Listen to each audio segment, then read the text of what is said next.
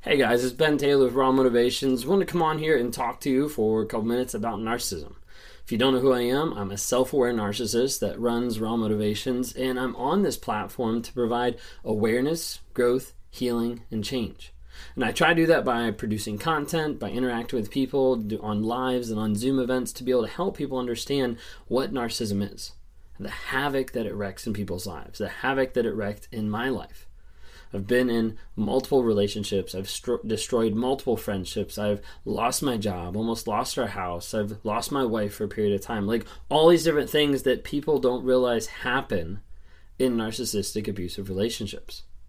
And as I'm on this channel trying to provide awareness and then that growth, healing, and change, I do that by talking with people on one-on-one. I have like coaching calls that I talk with people, and every day I'm learning something new of what they're going through, of how they're dealing through different things, and I try to partner with them to help them understand the truth of the situation.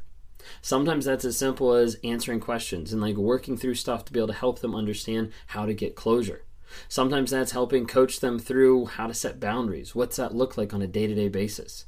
Sometimes that's helping them rewire their thought process of that pull that keeps tugging them back to the toxic person, that they know this isn't a great idea, but I still want to go back to this person. I still feel pulled and drawn back to a person that's actually pretty toxic. We've done that a couple different ways. With the Zoom, with the live events, we've also created a NARC app. It's called NARC, Narcissistic Abuse Recovery Community. On there, there's courses for you to be able to learn about narcissism, to weaponize yourself, to not fall prey to another narcissist or to those people coming into your life with those toxic traits. On there, you're able to record your truth. You're able to track your no contact. You're able to interact with community. There's also exclusive lives that happen there and monthly coaching that happens on a month-to-month basis at the beginning of the month so that people can get an idea of what to focus on the next day, not just for narcissism, but how am I going to continue to progress in life? How am I going to continue to grow myself? What I wanted to talk to you about today is the narcissistic quirks. What are the things that kind of stand out as being like different with narcissists or that kind of pop out? So I'm going off a book today because I want to share with you guys. It's called The Narcissist in Your Life by Julie Hall. And this section was really fascinating. So I wanted to engage with it a little bit to be able to talk to you about narcissistic quirks.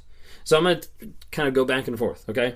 Looking beyond the narcissistic personality classic traits, what are the other things that often are mistaken for individual personality quirks that are actually fairly common and explainable aspects of pathological narcissism and NPD? So we're not diagnosing, we're not saying, hey, this is who this person is because they do this. All we're saying is like, hey, this is a common trend. Let's see how many you identify with. All right, there's 16. Leave in the comments either which ones or a number of how many you identify of seeing with your narcissist. Okay? Number 1, they have food issues. From having eating disorders to overfeeding and fat shaming their kids to being stingy with food, stealing things off your plate, they have food issues relating to body image, shame, and control. Sometimes it's something that affects them or sometimes it's something that they're pushing back on other people. But food issues. Number 2, they walk ahead of you. They literally walk in front of you or way ahead because they're so impatient or need to show their kingly or queenly superiority. This is really fascinating because I've had a couple people say like they always like walk ahead.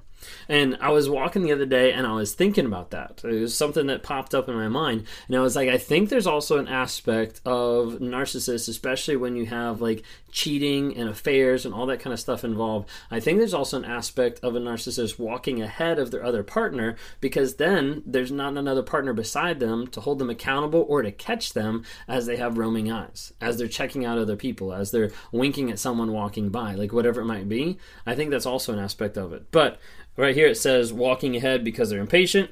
That definitely applies as well. I'm super impatient for sure. But yeah. So anyways, number 3, they have gift-giving issues. Very interesting here. Their self-centeredness leads them to give or re-give cheap or random things that show they have no idea or concern about what you like. They give you things that they would want that you have no use for. They give excessively to show how thoughtful, generous, tasteful they are, particularly when trying to ingratiate themselves. They buy one for you and one for themselves and or attach strings to your gift. How many times did your gift come with stipulations or strings or brought up later of like, well, I gave you this, why don't you, etc., etc.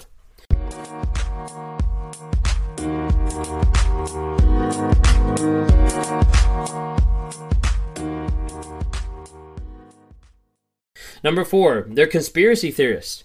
Particularly closet narcissists view themselves as victims and project their envy, paranoia, and bankrupt motives onto others.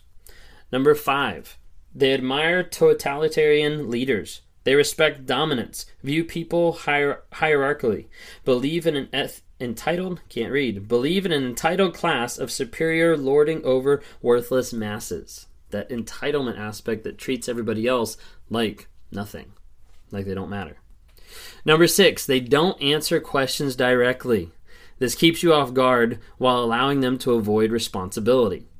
So a narcissist will deflect or avoid answering a question. They don't want to take that responsibility, so they're going to deflect or avoid it away. Funny thing, if you're here from TikTok, you might see this, but sometimes these videos that I put up on YouTube will get kind of clipped down to like a short 1-minute segment and put on to TikTok or other social medias to try to tell people like, hey, there's longer videos here. I had one where someone was like, wow, you're such a narcissist because you didn't answer the question. And I'm like, yeah, it's a 1-minute snip off of an 11-minute video. But like that thought process that they already acknowledged, like, hey, narcissists, they don't answer the question. Comes from it right there. Number 7, they rewrite history. They interpret events according to how they need to see things rather than as they are. And the past is open season for distortions, omissions, and outright lies. Changing that history is very important for a narcissist to keep their image, to keep control of that. Number 8, they speak in superlatives and hyperbole. Having an all or nothing view of things, they tend to speak in exaggerated extremes, such as best or worst, terrific or terrible, perfect or worthless. Number 9, they traumatize you before your important events. This hits home to a lot of people.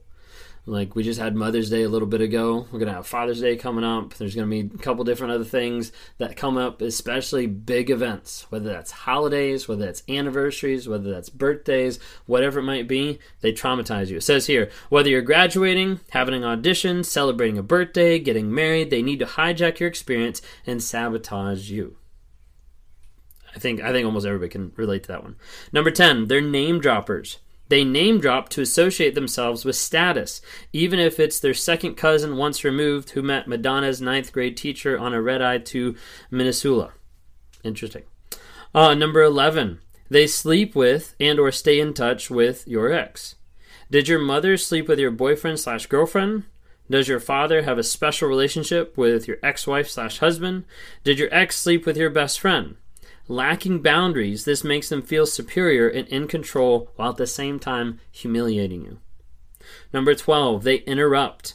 In particular, exhibitionist narcissists feel compelled to dominate the conversations. They are easily bored because they miss nuance and lack empathy. They have low impulse control and think they have more important things to say than you do, and they believe they have a greater entitlement to speak.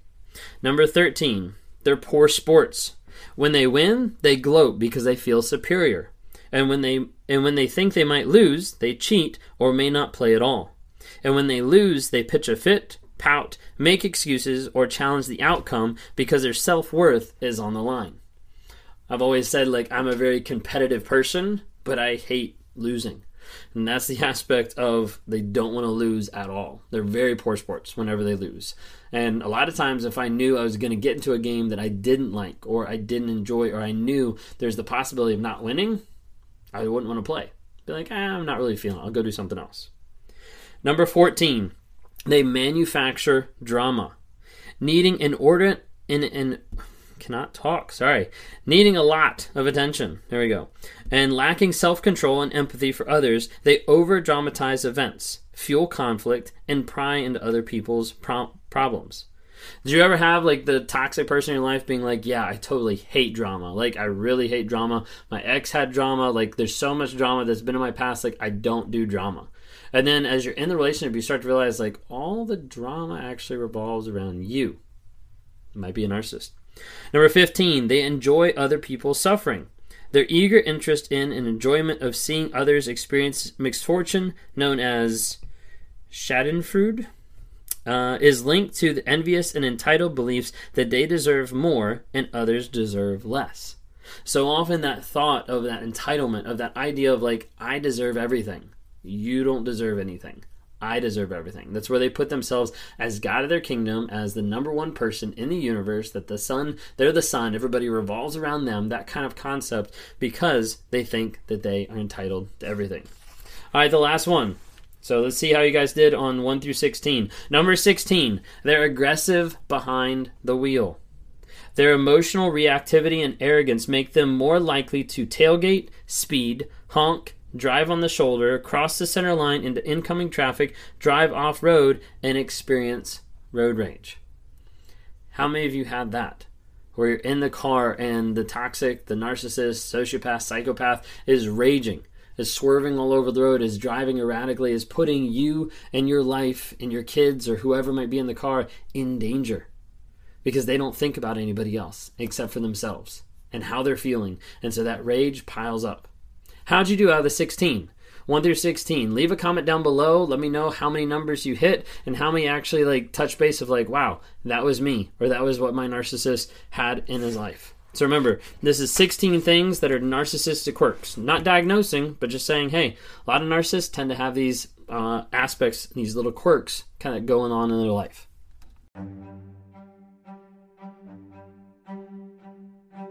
Hey, I hope you've enjoyed these episodes. I love interacting with different people. If you're interested, reach out to me sometime through my website, Raw Motivations. Would love to interact with you. Either send us a message there, schedule a one-on-one so I can talk to you and try to work with you through whatever you're going through on life. You know, whether that's a relationship, narcissism, whether that's just life trying to get from one step to the other and trying to figure out how do I break out of this mind fog of what's going on. Would love to talk to you more. Would love to see you guys reach out and comment and like on different things. We've got Instagram, Facebook, and TikTok. Would love to see interactions there. And as you're listening to this, like, go ahead and rate us. Give us a couple ratings just to help promote this message to other people so other people can have positivity in their lives as we're trying to grow, change, and help other people find that awareness as well.